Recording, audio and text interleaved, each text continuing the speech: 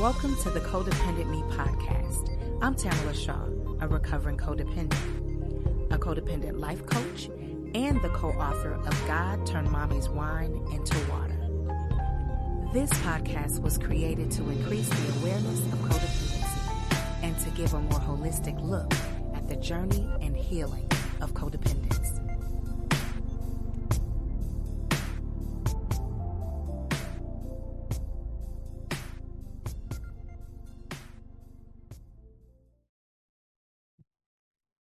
Welcome to the Codependent Me podcast. I am your host, Tamala Shaw, and today we have guest Agape Garcia. She's going to tell us about herself, and I'm so very excited for her to be here to talk about PTG. Welcome, Agape. Hi, thank you for having me here. It's such an honor. Thank you. I appreciate you.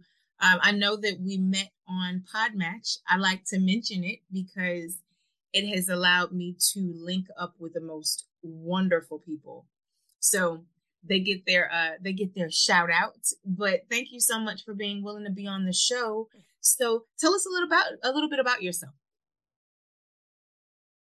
Oh my gosh, a little bit about myself.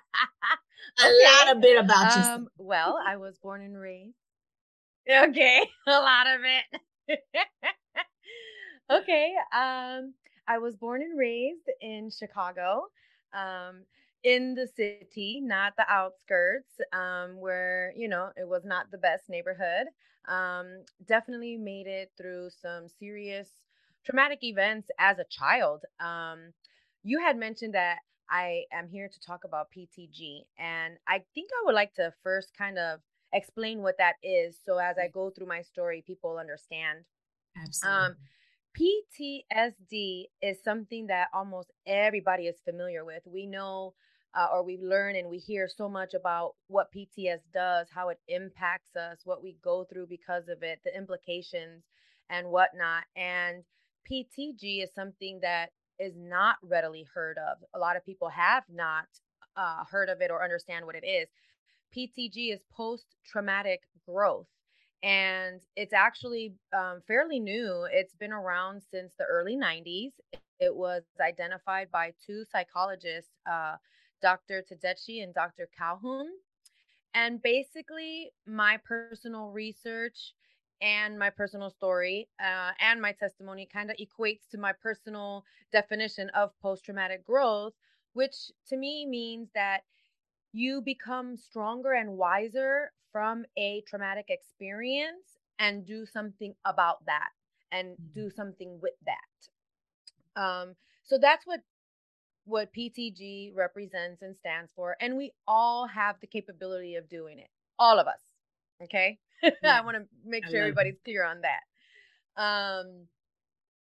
So as a child, I would have to say that trauma probably began while I was, an embryo in my mother's pregnant stomach, because she, claimed to have been in a violent relationship with my dad. And after she had me, it was within 2 years that she packed her bags and left. But she left, only her. She left me and my baby sister behind in the environment that she ran away from.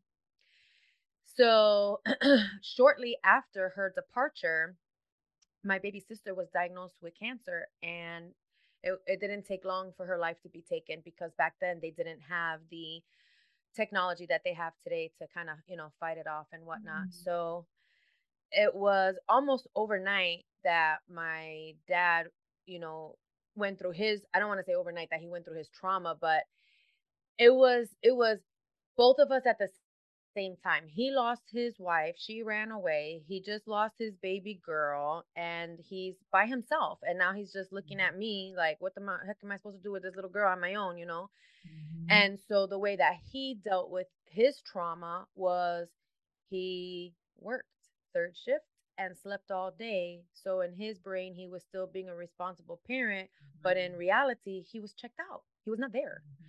So for me, every single thing that a child could possibly have as avoidance in their life, I just got it all at one time. My mother Mm-hmm. left, my sister's, dead, and my Yeah. dad's gone. Mm-hmm. Okay, hello world, right? So that's basically that was at age 3. So that was my first 3 years of life, okay? Oh my goodness. so so I really don't have much recollection of the next 2 years. I remember starting kindergarten. I remember being shown 2 days in a row by my dad how to walk to school. Okay, it was a mile away. But back then they had crossing guards. Back then, Sure. there was Yeah, things yeah, that that was there on the yeah. corners. Set up. Yeah. And I was, yeah, I was expected to walk to and from school since I knew the route as a kindergartner. Oh Okay. my goodness. Every now and then I would get a ride from a neighbor or somebody that, said that they knew me and, whatever. Um, and so that's kind of where my life, I would have to say, began, was at school for several reasons. Instinctively as a child, obviously I had no idea. I had no capacity of understanding what's a void, what is trauma, what is, depression. I didn't know any of these things. I'm a kid. So what I did know is that home was a sad place. Home was so quiet that it was a loud ringing in my ear. I would cry sometimes going to sleep because I'm by myself. I would cry sometimes waking up because I'm by myself. And it was just such a lonely place, Mm-hmm. And I would say that, I knew that at such a young age that when things came up at school, like after school programs or, the neighborhood park having gymnastics or wood shop or whatever the heck, acting, whatever, I Mm-hmm. signed up. Me as a little girl, like I'm signing myself up for all that. I didn't need parental signature. Like I just said, I'm in and I showed up. Mm-hmm. And I think about it now and I'm like, dang, nobody questioned that. Like it was just okay. And thank goodness that it was Yes. because I don't know what I would Exactly. have done if it wasn't, Mm-hmm. you know. So I would have to say that because of my situation, I made myself somehow, some way, a person that just wanted to achieve, So I was studious. I was good with my schoolwork and my homework, and I had, integrity on what I was putting my name on, and I wanted to get involved in everything. I was almost in every single play the school had, and I'm telling you, every after school program. And there was times where I will walk to the cemetery where my sister was buried because that was closer Mm-hmm. to my school than where I lived. So I Oh. spent hours and weeks at the cemetery just doing homework. That's where I felt emotionally bonded. That's where I felt some sort of love, some sort of connection. I wasn't getting that anywhere else, you Mm-hmm. know? So, I would have to say by sixth, like fifth, sixth grade, I was washing cars, cleaning houses, pulling weeds, mowing the lawns, watching the baby while somebody's taking a shower or making dinner, delivering newspapers. And I was doing all that because I needed to go to the store to buy groceries for myself. Remember, my dad worked third shift. So while he's awake, I'm sleeping. So he's eating during his night shift while again I'm sleeping. So during the daytime he's sleeping, he's not thinking about food, water, none of that. Right. Yeah. So here I am now with already, developing a work ethic and making little side money and just to take care of myself. Right. And we moved a lot. I think there was reasons that we moved a lot. We moved almost every single time the lease was up. And I think that one of the reasons is because, there was always some neighbor calling DCFS and having, Mm-hmm. me and the home, my dad, whatever, investigated. I was Yeah. never taken, which is quite a surprise actually. But I was never taken. But it was every year. It was every week. It was every year, whether it was the school or the neighbors, because it's not like I was his punching bag. I just feel like looking back, I feel like he didn't know his own strength when we were play fighting. Mm-hmm. He was letting out his, frustrations or aggressions. I don't know. anyways, that part of violence was there was that component of violence in my life because I was getting it, basically from home. And then it was outside my door. Remember, I grew up in Chicago and we're moving all the time. So Yeah. every neighborhood, Yeah. and as you get older, moving all the time, and as you get older, that doesn't typically work out as easily, because there's gangbangers, there's colors, there's hats that you cock to the left, to the right, there's shoelaces that you wear, there's shoe brands that wear. Back in my day, it was all Exactly. about the British Knights, baby. That's right. Yes.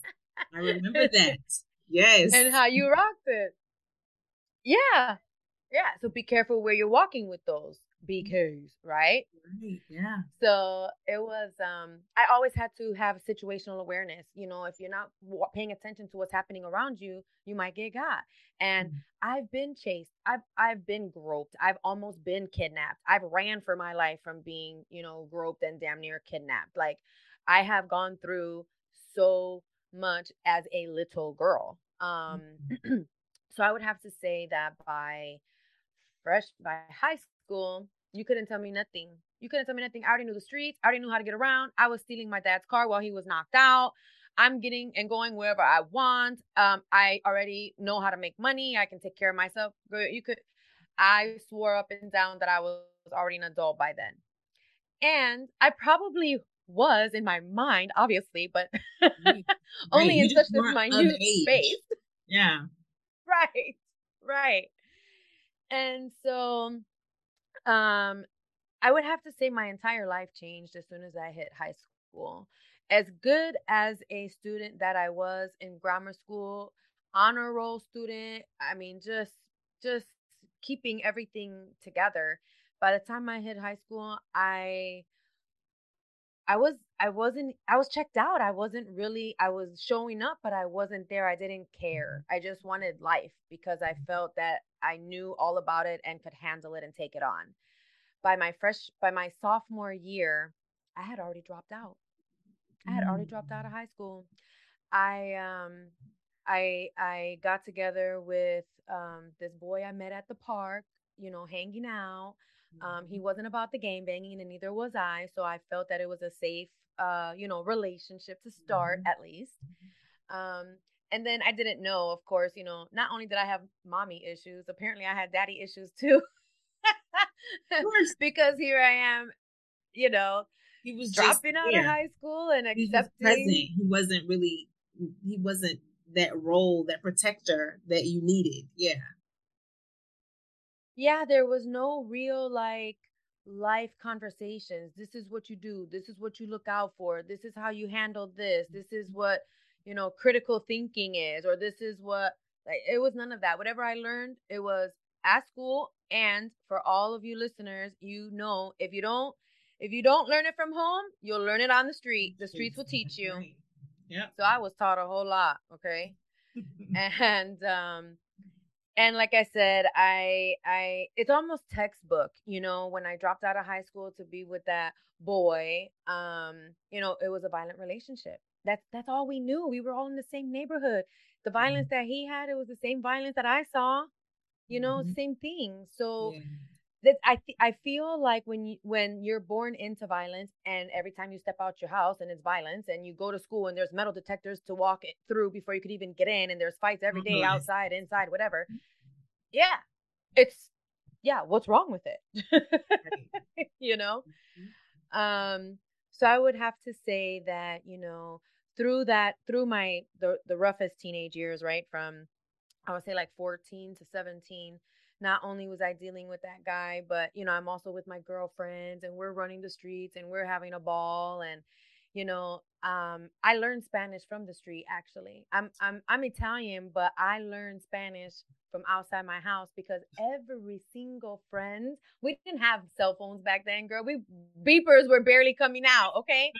So when I'm calling the house and their mom or grandma's answering the phone in Spanish, and I'm all like, Monica? I said, oh boy, I better learn. I better learn so I could, get around and get Right. through and Yeah. all that.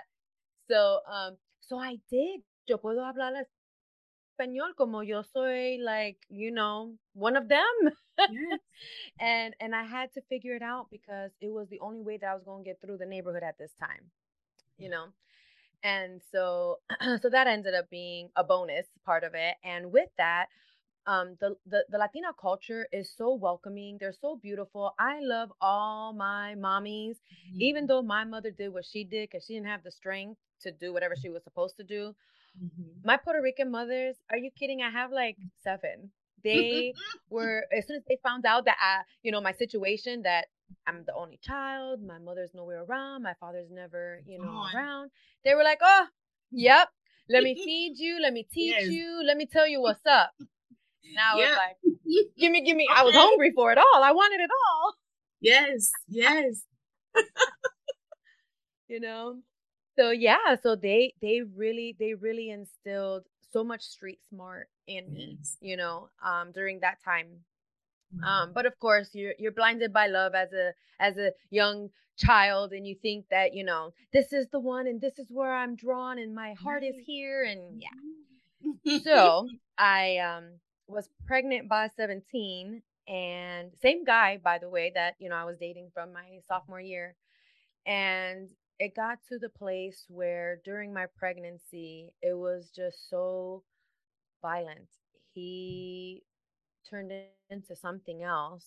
And I think I was about 7 months, and we got into a really bad brawl. And I felt my heart pounding through my chest. I couldn't even count that fast. And I said, oh my God, I know I need to go to the hospital. I literally like knocked on the neighbor's door. I did not even drive myself. And just pleaded for them to please drop me off. And honey, I was admitted right away. I ended up developing tachycardia arrhythmia. I had to put a heart monitor on for the rest of my pregnancy. Wow. And while I was laying there in the hospital, I said, this ain't it. This is not it. I am not bringing my baby into a world that I was brought into. I am not going to be the mother that I was, or that, I'm sorry, that I had. I'm going to be the mother that, that everybody is to me now. I'm going to have Right. combine all these beautiful women, and I'm just going to be that one for mine, and I'm not going to drag my baby around and have her exposed to the drugs, the alcohol, the gambling, all the stuff that my dad exposed me to. I'm not doing that. Mhm. And so, after I had her, he turned to the streets. Remember, I said he wasn't game banging when I met him. Yeah.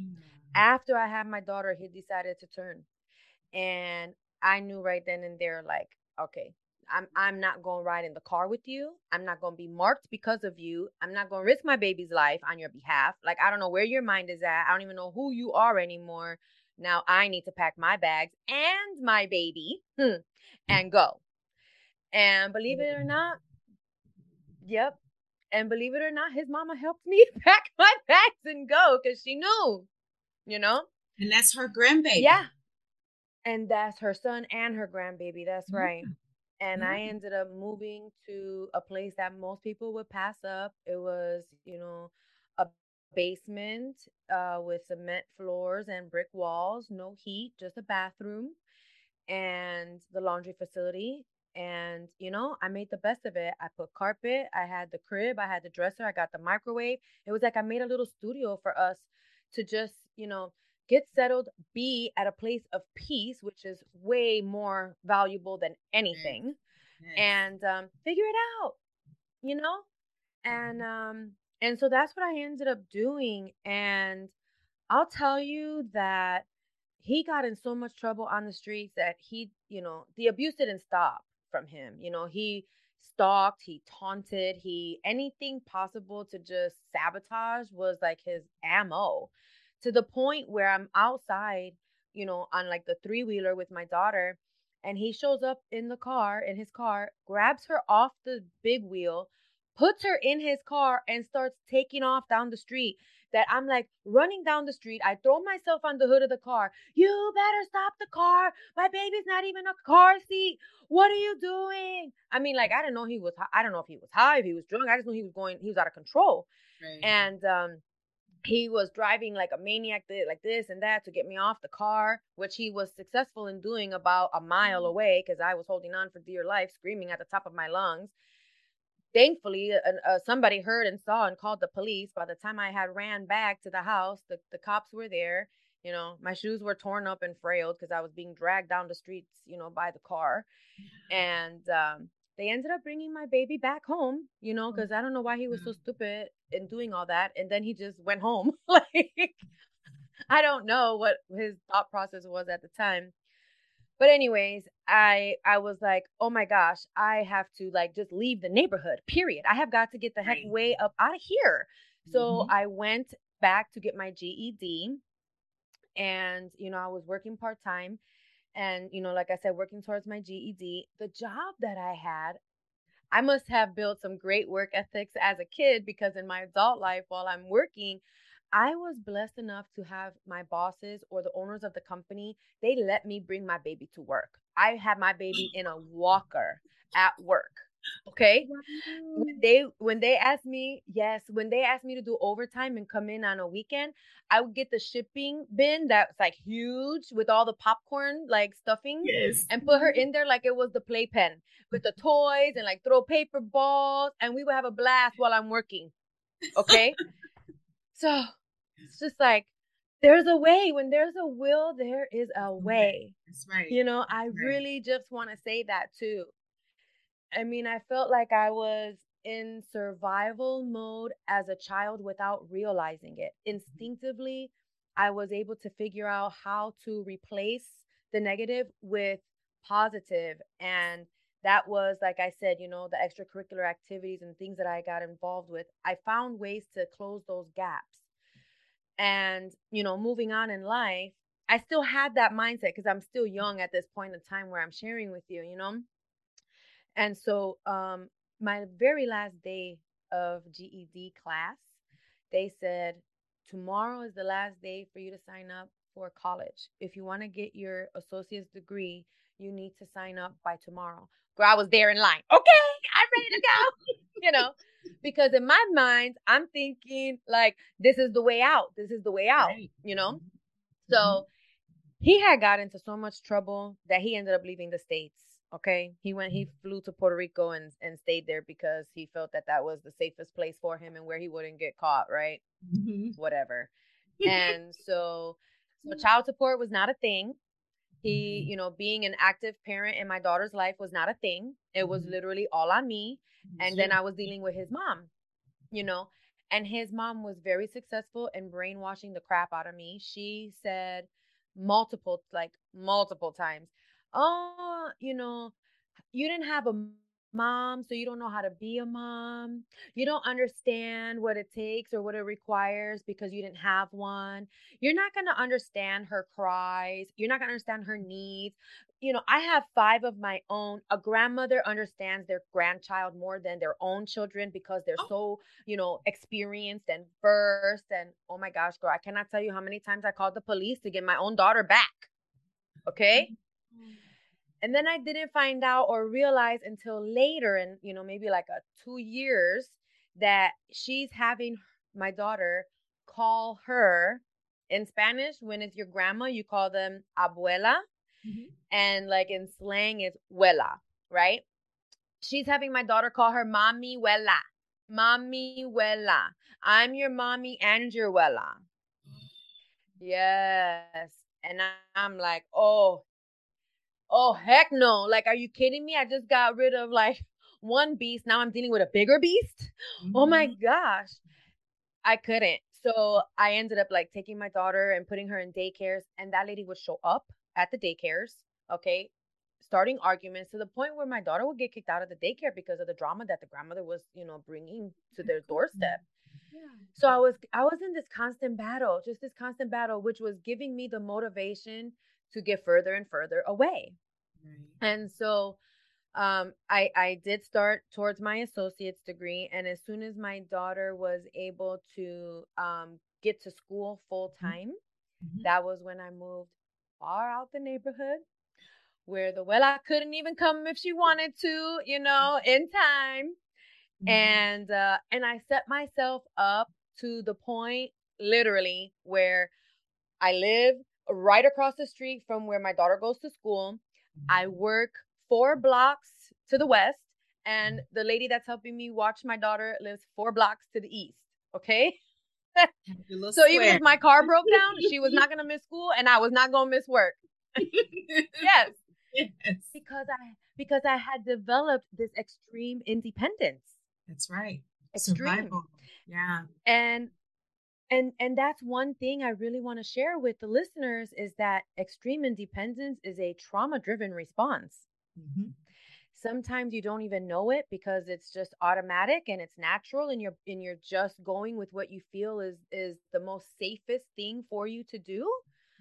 But I think I took it way over the top to the point where I just kept protecting and putting all these layers of protection to where it was like I didn't need anybody for anything. And it was more because I felt like I couldn't trust anybody. And I literally convinced myself as a child, if your own mother can leave you, anybody can do anything to you.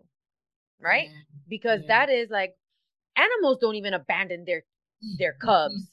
Animals do not do that. You know, so what the heck am I if my mother did that if my own mother could do that to me, I ain't nothing to nobody. And that is how I identified myself and protected myself. Mm-hmm. And you know, it worked for a while, but that's not going to last forever, which I realized afterwards. And I think the other part was, even though your dad was present, he really was not present. So you still couldn't really count on him for certain things either. So you were what you had.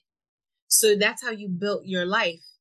I will be what I need because I can't count on anything else because I was failed as a child. So you were never taught that you could count on, when your parents are not there. It's like you said, that's just a lot of trauma behind that. I could see that.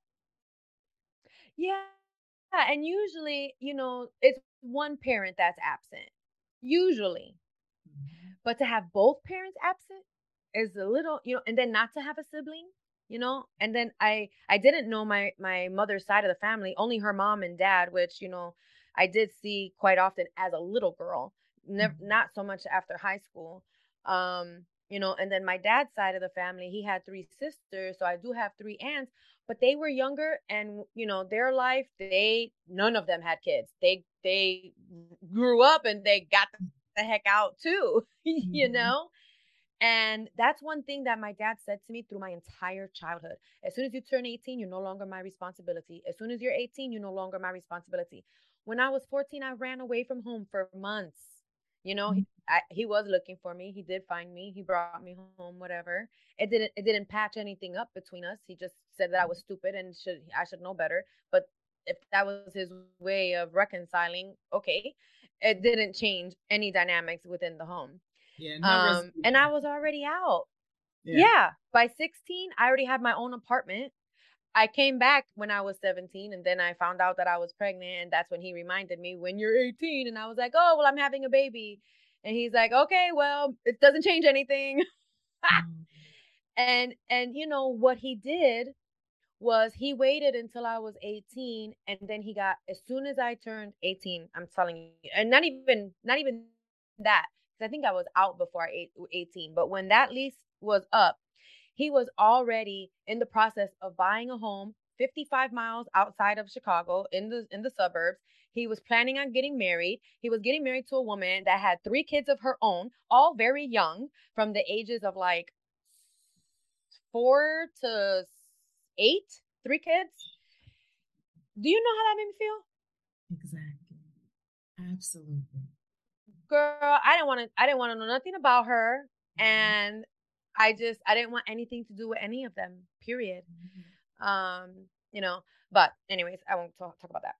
So now that I'm across the street from the school and now I'm going towards my bachelor's degree because I found a college that was able to utilize the few units that I already had for my, towards my associates and push it towards my bachelor's. So you couldn't for real, you couldn't tell me nothing. I'm paying my own bills. Even if my car breaks down, I got it together. I'm not going to miss nothing. My daughter is straight. She's going to school right there. Like, I got everything together. You could not tell me anything. So, so that was my mindset. And then I meet somebody else. I mean, I meet a lot of people, but this person I decided to give an opportunity to. And because I'm working full time, because I'm in school part time, because I have a side gig to pay for my tuition and my books, and I'm, so just structured and responsible. Again, Facebook wasn't around back then. There was no way to do like investigative background checks on people like there is today. So when I met this individual and his family and his friends and his coworkers, I'm thinking, man, he's just like me. He's got his stuff together. We're all good. We dated for quite some time, about 2 years, and I was having his baby as well. And at 3 months pregnant with my second child, I had developed chickenpox. While I'm at home with chickenpox, he's in another state, being offered a job. So when he came back, he's like, "Oh my gosh, we have an opportunity. I know you have, your life established here and everything here, but this is a huge opportunity. I'm not going to force you. It's really up to you if you want to come or go, like, if you want to wait or come later, whatever let's just talk about it." And it didn't take long, girl. I was like, hello, the big success of getting out the hood is leaving it forever. Let's go. So I just needed time, like while he was out there getting settled and doing all the stuff he needed to do to transition. I'm waiting for my daughter's spring break. I'm waiting for my, semester. Like, I'm just waiting for everything to align right. So I ended up driving across country, 7 months pregnant, with my daughter in the car. And I had flown back a few times just to find out, what neighborhoods we want to live in, where do we want to kind of settle down and stuff. And when I arrived, it was just pure excitement, literally, like, oh my gosh, this is your new school. Like, in 2 days, you're going to be at your new school. Like, she didn't even miss a day of school in transition cross country. Nice. And so my focus was the kitchen. I need to make sure the kitchen is straight. Let's make sure we have everything we need. I need to start, getting to know the neighborhood and meet my doctors and prepare for the baby. I'm only like 2 months out. And so it took 3 weeks for our belongings to arrive. And when our belongings arrived, mine and my daughter's, he was already there. So when our belongings arrived, I was so happy. I just wanted to settle in so I could start nesting already to see what I need. And while I'm unpacking, I found remnants of another woman. Oh yeah. And I was like, what is this? Like, my heart and my mind were on the battlefield, just straight duking it out. Like, I couldn't even make sense of any of my thoughts or my feelings. I just knew that it was something I had to figure out how to address. And, here comes my Puerto Rican mamas in my brain, like, okay. So here I am in this brand new state, thousands of miles away from home. I don't have family or friends where I'm at. I quit my job voluntarily. I left the school. I'm in this new foreign place. And so, pride is a big thing for most young folks, especially when you come out of a place where I came out of. And I was too prideful to make any calls or to talk to anybody about it. This was my situation. So I had to deal with my situation. You make your bed, you lie in it. That's what you're told, right? Yep, so, so I pick up my daughter from school. I end up doing everything like normal. I wait for my baby to go to sleep and I say, all right, we need to have a conversation because I was so excited unpacking today and getting everything settled in. And while I was doing all that, I came across, the belongings of another woman. And I don't recall you telling me that you have family or friends or coworkers or anybody here. And I'm just wondering, like, what's all this stuff? And it wasn't a whole lot. It was just kind of like two little things, but it was enough for me to know that it belonged to a woman. And he said, oh, you were going through my stuff? I said, you didn't hear me? I didn't say I never was going through your stuff. I said, as I'm unpacking, I am putting stuff away, and I came across, and I couldn't even finish my sentence. He had already smacked me to the floor and he sat on top of my 8-month pregnant stomach, putting his left hand around my neck and closed fist punching me with his right hand over and over and over again. And I'm screaming. I'm like trying to figure out what's going on. And I hear this voice, Mom, Mom. I never heard that voice in my life because that was my daughter's voice in a scared tone.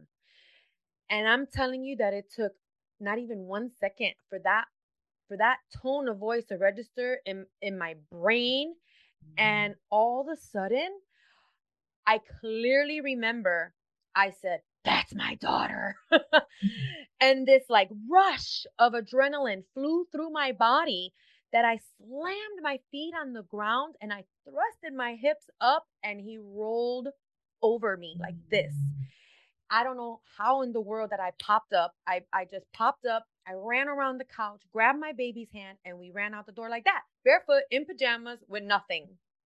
Okay? It's like 11 o'clock at night.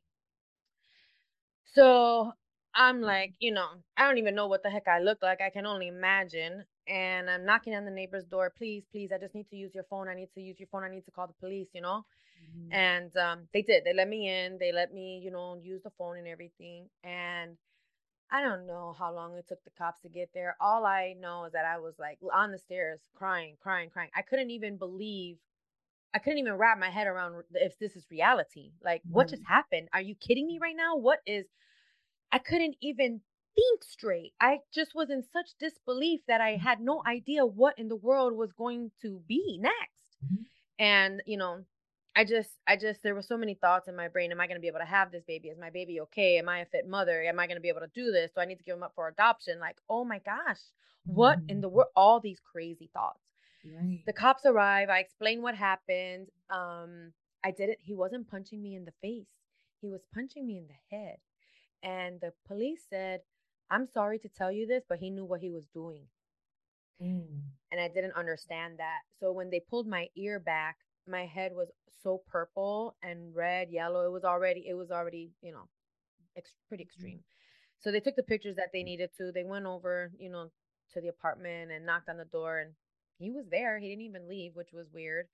They ended up taking him, and I didn't have anywhere to go. I had to take my daughter back home, and because Wella still lived in the hood, it wasn't anything that my daughter was not used to hearing or being a part of as it relates to violence. What was new for both of us was that it was inside the house. It was us. Okay. So I'm saying to her in a playful type manner, like, okay, if I say, "Let's go," that means you got to jump out the window, jump to this roof, go down on this patio, go to that same neighbor's house, do this, do that, You got it? Okay, mommy, good night. I'm like, oh, thank you. I couldn't believe it.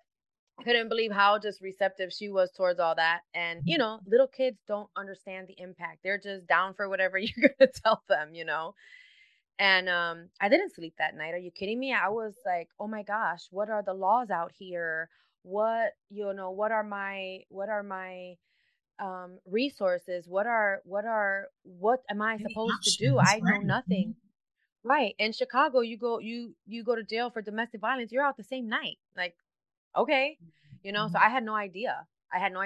And thankfully, the extremity of what he did was enough that, he was not left out that night. Right. And there was a follow-up call saying that he was going to be held until court. So now all I have in my brain is the clock. The clock is ticking. I need to figure out what the heck am I going to do? I have no job. I can't collect unemployment.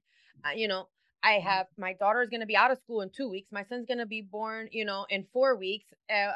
Rent is due. This bill is due. That, but what the heck am I going to do? Girl, that story is a story all in itself because, of course I'm in line for food stamps. Of course I'm in line for shelter. Of course I'm in line for, anything and everything that is there to offer because at this point I have nothing. And, at least I was smart enough to take all the paperwork down to the leasing office and get my name off of the lease and said, that I will do my best to get out as fast as I can. If you need to evict, I understand as long as my name is off the lease, So I was successful in that. I was successful in begging the doctors, to give me. I was already having a C-section, but I convinced them to give me the C-section 10 days before my planned C-section, just because of the stress that I was in. And of course I went to the hospital the next day after that event. I dropped my daughter off at school and checked myself in straight to the ER right away because I had to make sure my baby was okay. Again, I had to do that because I had nobody to help. Where was I going to take my daughter while I go and check on my unborn baby? Like, I just had to, it all had to be timed properly. So I won't get into the nitty gritty about all that happened, like obviously within the first year or two, because that can be just a whole day long conversation in itself. So hold on, because I wanna take a breath for a moment, because you literally went from, you were surviving, going to school, doing everything that you were wanting to do to be who you wanted to be. You met someone and it completely flipped your life upside down, because that was that trust. You decided to trust another human. You let them in. You were guided to this city and failed again. I wanted the audience to be able to hear that. You finally let someone in and you were failed. So now you have to honestly get over that as well. And at the same time, prepare yourself to have a child and take care of the child you already had, plus find shelter, resources, everything, plus find a way to deal with this man who you now know is abusive. Okay. Now please carry on. Yeah. Yeah. So, I'll be honest and tell you that I did show up at court. I was there on the stand, and the worst thing, I was talking to the DA prior to, and I was like, yes, this is what happened. This is exactly what happened. Like, telling my story, advising that, I'm ready to go up there and share it. And then they bring him in the room. And as soon as I see him and we lock eyes, I shrunk like a punk. That's right. I couldn't do it. My voice went from this to right. I couldn't pull myself out of it. I had no idea what just happened, how I was robbed of my spirit, of my confidence, of my strength, of my voice. And I had no idea. And so they're asking me these questions and I'm just, yes, yes, yes. And thank goodness that the judge was like, I've seen this too many times. This, you guilty and you're being sentenced, blah, blah, blah. So apparently what that statement meant was that too many people are afraid to testify. And now that it's later in life, I'm thinking to myself, I wasn't afraid. It's that you brought him, the man that stripped me of my life, you brought him in front of me. And now everything that I was, out of sight, I'm good. When in front of me, the man that took everything, that almost killed me, and his own child, you know what I'm saying? Yeah, of course. So that bothers me today, that they still do that, because that almost re-victimizes the victim and strips them from their voice and strips them from being confident in testifying verbatim what happened. Especially, and I believe that's something that should change, that we should all come together and change.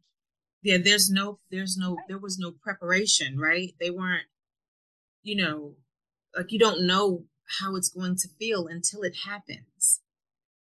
You don't know what your reaction is going to be to this person whom you loved, that all of a sudden decided to try to take, your power away.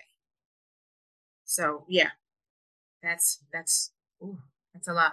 That's a lot. Yeah, and by this time it's like, what, maybe 2 or 3 weeks later since the incident, so all this time I'm thinking like, I've had the time to think, oh my gosh, was this his plan the whole time?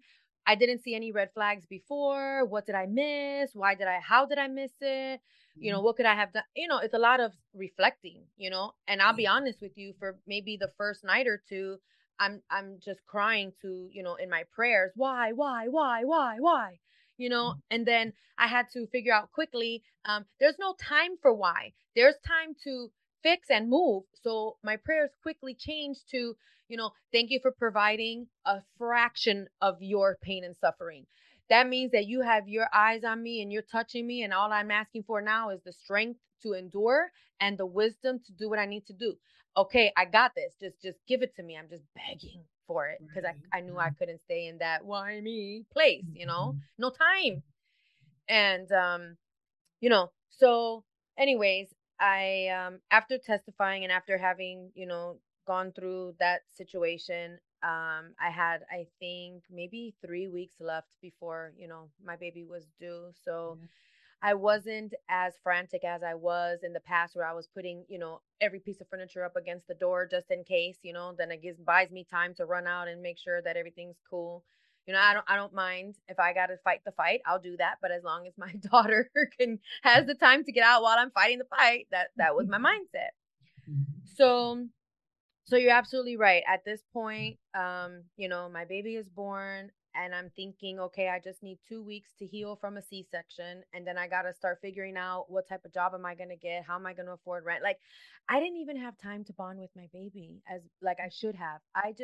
All I could do was think about what I needed to do to provide and protect. And I knew that I couldn't go home. I wasn't going to go back to Chicago. I wasn't. We met there. We have mutual friends there. He almost tried to kill us. Why am I going to go back to a place that he could, find us? And then plus I testified and, it's just a list of things that, going through my brain. So I will now just kind of fast forward because I want everybody to know that incident took place 20 years ago. All right. So for 20 years, I'm raising my kids, with a survival mindset, a trauma-driven responsive mindset that I was completely unaware of. It was all about protecting and providing. That's all I could do. And it was in such desperation because I'm by myself in a whole new space. And it's like a hungry animal in the wilderness that hasn't eaten for so long. They are going to go on a prowl trying to eat or die trying. And that's where I was at for my kids. And so it was nonstop. That was every single day of my life. And I'm telling you that, obviously I had to drop out of school for some time. I had to figure out what I was going to do and how I was going to do it. I got finally to a place where, I was able to find a little teeny tiny 1-bedroom for all 3 of us until I figured out how we were going to get through. But with that lifestyle of constantly watching the clock, every minute accounted for, every second accounted for, because I'm getting up in the morning, making breakfast, making lunch, and making dinner, all 3 at the same time within the hour and a half, because I got to drop this one off over here, this one off over here, get to work over here. And then praise God that I had a neighbor that I clicked with so well. And she's such a beautiful woman that she was like, go back to school, girl, go back to school. I can watch the kids. I was like, yes. So now I'm like, okay, now I got to bump it up to a higher level to make sure that she's not working so much that, because I can't lose this woman now that's saying that she's going to watch my kids, because this is now, I'm starting to rebalance my life again, right? Mm-hmm. So I'm like now double timing it. I'm up until 1 a.m. doing homework, waking up at 6 or 5 to make sure everybody is good. And like every lunch, I'm taking a nap. Every break, I'm taking a nap just so I could refuel myself for the next few hours, mm-hmm. And we're talking about this a long time. So up until my daughter was 22 and she was getting ready to leave, the home, the nest, she said, Mom, I really appreciate everything you did for me, during my upbringing. I know that you were the best mom that, I know that you were the best mom that you could have been based on not having one, because I always talked about that. And she said, I was a helicopter mom, if anything. She wasn't allowed to do much or go or get away with much because I was just always there. And she said, and as close as you were to me, as easy as it was to reach out and touch you and play and all that, she said, emotionally, you were absent. And I was like, what? What? Are you kidding me? What are you talking about? And I took it personal. It was a very low blow to me because of everything that I've been through and everything that I was doing as a mom for my children. For her to tell me that I was not emotional or emotionally available, I'm like, I love you. Do you know everything that I've done for that love towards you? Like, you know.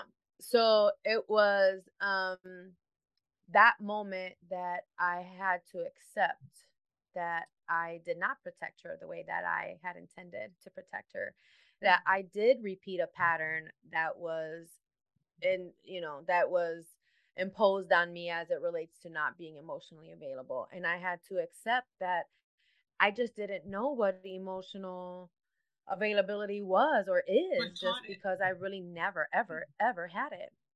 Yeah.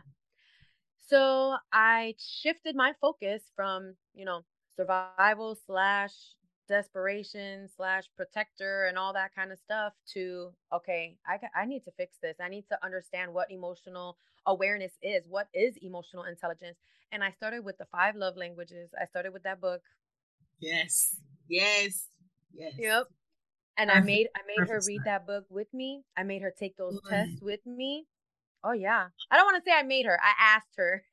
Right. Well, you know what? If she brought it to you, I'm sure she was more than willing.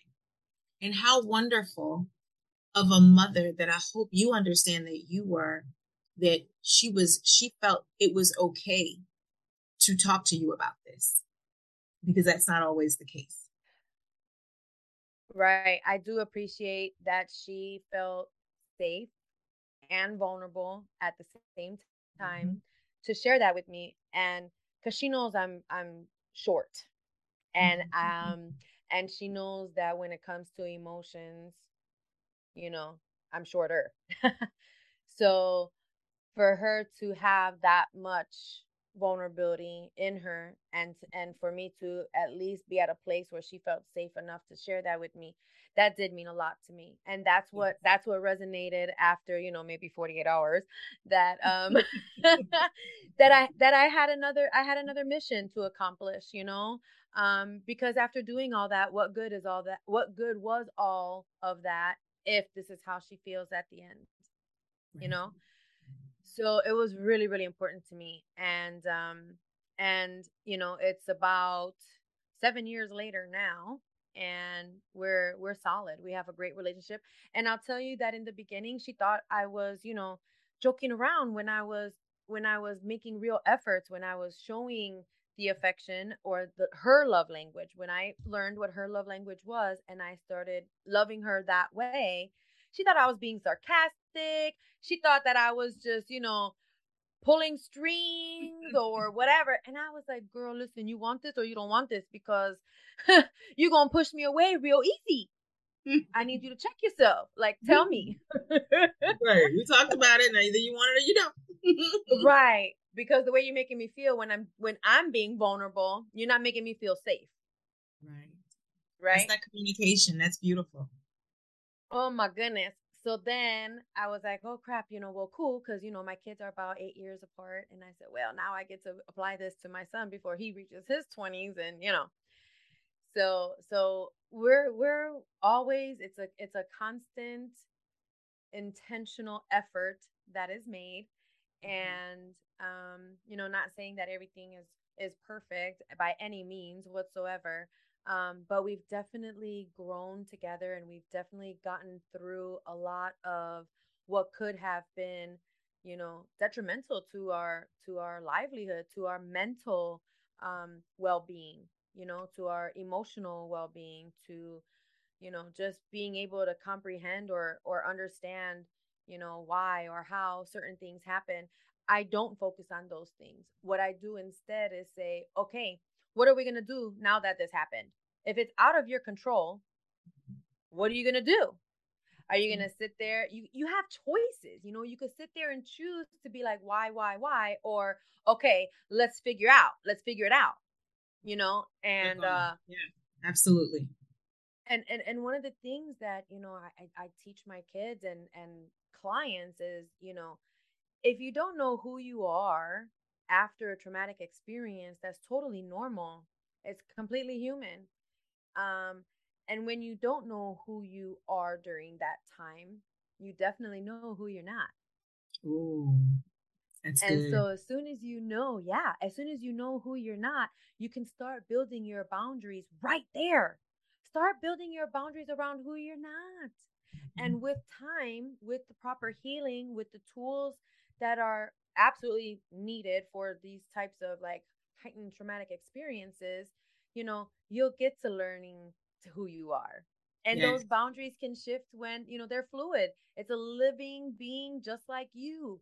As Mhm. you change and you shift, so should your boundaries, you know? Right. And So, go ahead. question. So, when did you identify it as post-traumatic growth? When did that come in? Okay. So it took me a while because a being in my situation, I couldn't seek outside resources. I had no idea what even to look for, and I had Right. no time to look for it anyways. It was all about protecting and providing. I had to put food on the table. Um what I can say, because I'm going to get back to that question, what I can say is that once I realized that I was a victim during that time frame, I I stepped into being victimized. I was no longer a victim. I was victimized. Okay? Mhm. As I grew through that understanding of not identifying myself as a victim, but accepting that I was victimized, when I realized that I was never going to allow something like that to happen again, when I would not let somebody bend the boundary again and me accept it, I realized at that point that I was a survivor. Once I realized that I was no longer victimized, that I was a survivor, then I knew I had reached post traumatic growth because I grew. I grew personally, mentally, emotionally.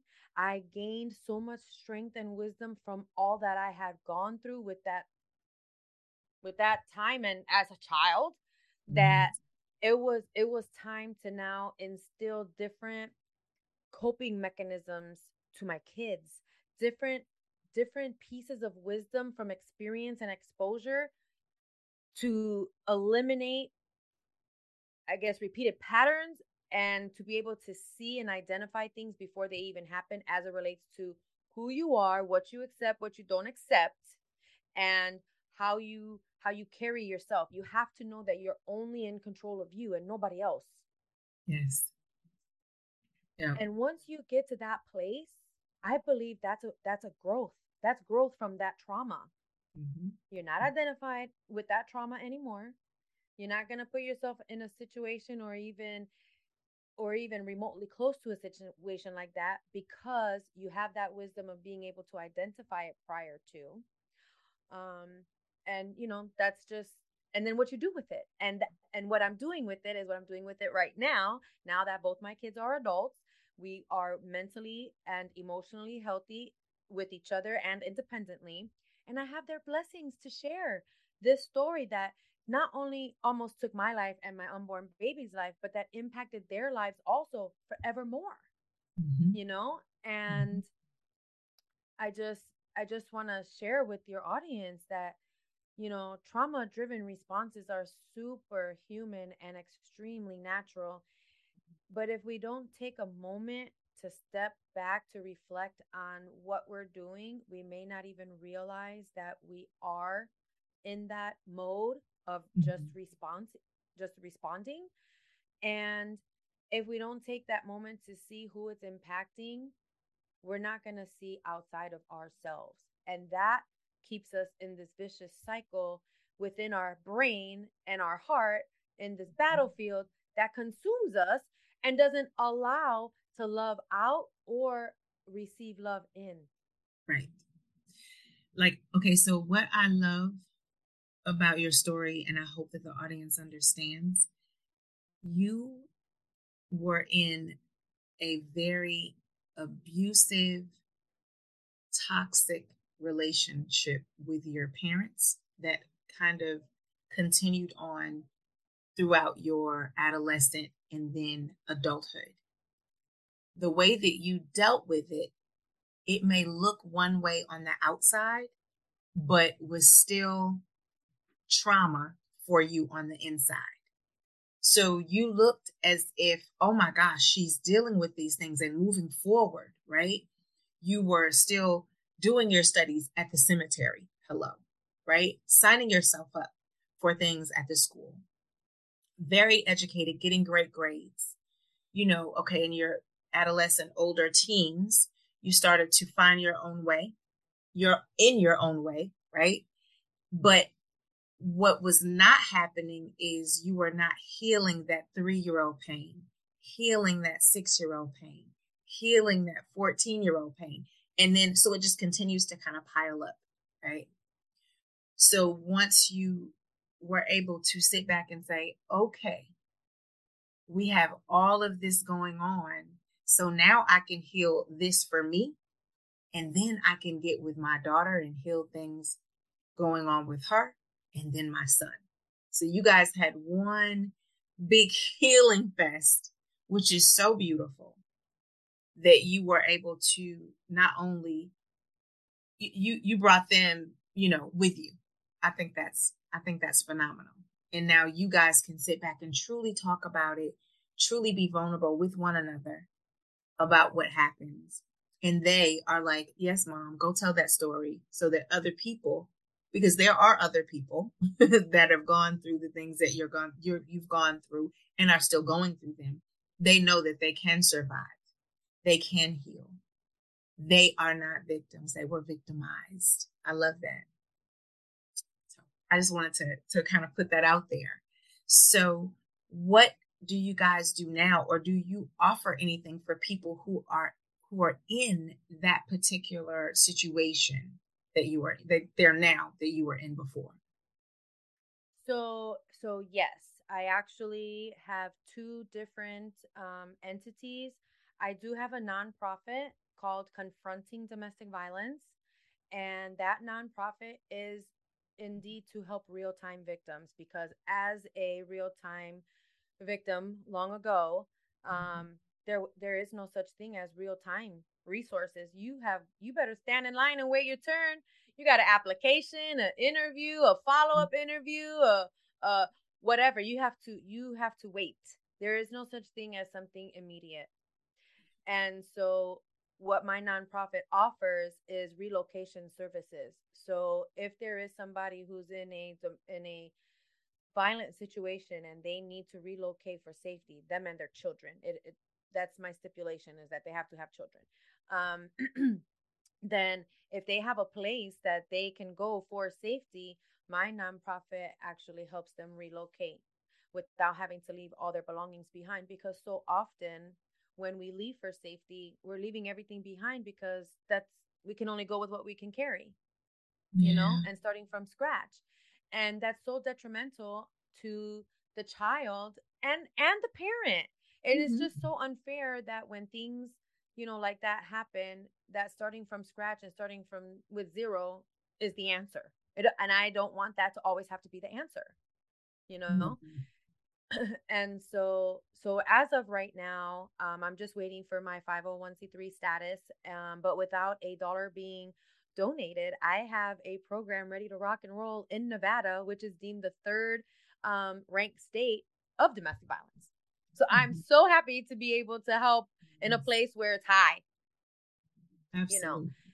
And then for my then I also have a coaching business, mentorship programs available. And that's called Be Your Incredible Self. All spelled correctly. And I'll tell you that Be Your Incredible Self came from that night that I fought for our lives. Because, listen to me, I had no time to see TV. Okay. I have no interest in TV to this day. And a Marvel fan by far. I don't care about any of that stuff. That's, to me, is whatever. But only 2 years ago did I learn of the Incredible She-Hulk. Everybody knows about the Incredible Hulk. Nobody knows about the Incredible She-Hulk. I know she got something coming out now, but 2 I was years going to ago. say, I just found out about her yesterday. I was at the mall and I saw this. I was like, She-Hulk. That is so amazing that you just said that. I just found out about her yesterday. No, but she's been around since 1980s. Okay? I had no idea. She's stronger. She's smarter. I mean, like, hello. And then I'm saying to myself, because I'm doing my research now, because I was like, oh my gosh, that's who I turned into that night. I turned into the Incredible She-Hulk, because how can I get a 195-pound muscular man off my pregnant belly? You know, 8 months. like, hello. So when I did my research on this Incredible She-Hulk, finding out that she's stronger and smarter and blah, blah, blah, I'm like, you know what? The whoever invented the Hulks, the Incredible Hulks, were freaking genius, because they are the only superheroes that I know of, because I don't know of many, that do not have superhero powers. They have superhuman powers. And if you think about it, they're triggered by their emotions. They become destructive monsters that they don't even like, because they're reacting instead of responding. Sometimes the Hulk will retreat to avoid that confrontation, that conflict, that trigger. So what I did was I took the Be Your Incredible Self, because everybody wants to level up anyways. Everybody wants to be a better version of themselves anyways. And I created a Be Your Incredible Self formula. My Be Your Incredible Self formula is applying situational awareness and combining that with your emotional intelligence so that you can control your triggers. Ooh. Okay. I see it. I like it. And there's a lot of work that needs to be done after you go through such a devastating, traumatic, toxic, violent relationship. You know, you got to start with the mirror. You got to build that relationship with the mirror, because if you're talking smack instead of being sweet, you're already creating negative affirmations to yourself. And you already got a world out there doing that for you and to you. Why would you do it to yourself? If you wouldn't even talk to somebody you love so much like that, how are you going to talk to yourself like that? Right. Absolutely. So I really work on changing and replacing those bad habits with positive ones. And I do that because it takes 6 to 12 months to break a bad habit, but it only takes 21 to 28 days to start creating a new one. So instead of focusing on the bad, I'm like, bump that. We're going to focus on the good, because that's a lot faster and it'll just replace it. Yes. What you focus on is what will grow. Yes. I love that. Okay. So tell us where they can find more information about your programs. Do you have websites or, Instagrams, anything yet? Okay. So yes. Be Your Incredible Self, all spelled correctly. BeYourIncredibleSelf.com. You can find me on Facebook and Instagram. Also, same thing. Be Your Incredible Self. Yeah, and right now those are just the platforms I'm starting at the moment. It will grow as I grow and learn more about how to do all this. And let me tell you, we talked about this in the beginning a little bit. Number one, I honor you for being on here. I honor you for being strong enough to tell this story, being vulnerable enough to letting people know what you've gone through and survived. And I thank you for being willing to help those that are behind you, that are going through the same thing right now. Like you said, real time. Yeah. There are people listening right now that are in this situation. So to know that there are people in front of them that have survived and is surviving, it lets them know that there are resources out there. There are people out there that they can talk to. They have a tribe of people that understand, right. And that means a lot to feel like you're not alone. That's huge. So I thank you so, so very much for being on here to tell more about your phenomenal story, like everything from birth. And I have to ask, Have you ever had any conversation with your mom? I will tell you that just over a year ago, I was in a life-threatening accident. And I did reach out to her. I reached out to her to let her know that I was on my deathbed. And she doesn't know if I made it or not to this day. She don't know. Okay. And I'm okay with that, because you know what? She stayed true to her colors. Since I was a little girl, she's still who she is today. And I'm okay with that. And guess who's missing out? Not you. Not you. I just needed, it was in my head, and I'm sure the other people were wondering, as well as I was, if she was ever to be able to see this beautiful woman that sits before me, to be able to be proud that is her daughter. But that's her. Yeah, that's not the case. That's her loss. Yeah. Excellent. Well, I am so glad that you graced the Codependent Me podcast. This has been absolutely phenomenal. I will be putting your information in the show notes. I love that. I hope that people go out and learn so much more about PTG? Because like you said, I can't even get that out. I had never heard of it myself. So thank you. I'm going to do more research, because that's so good. And of course, we will continue to be in touch, because I think that there's a lot more work for us to do together. Absolutely. And if there's anything that you'd like any last thoughts that you'd like to leave the audience, please let them know. Yes, there is actually. I want to tell everybody that the price you pay for ignoring your mindset is the biggest ticketed item you will ever pay. That's good. Oh. Sheesh. Okay. Yeah. Be your incredible self. Be your incredible self, no doubt. Okay, so I want to take a moment to tell everyone thank you, because I know that you can listen to any podcast out here, but you decided to listen to this one. I want to tell Agape, thank you so very much for being on the show. And I want to remind everyone that you matter and your story matters, and have a fantastic day. Until next time, bye.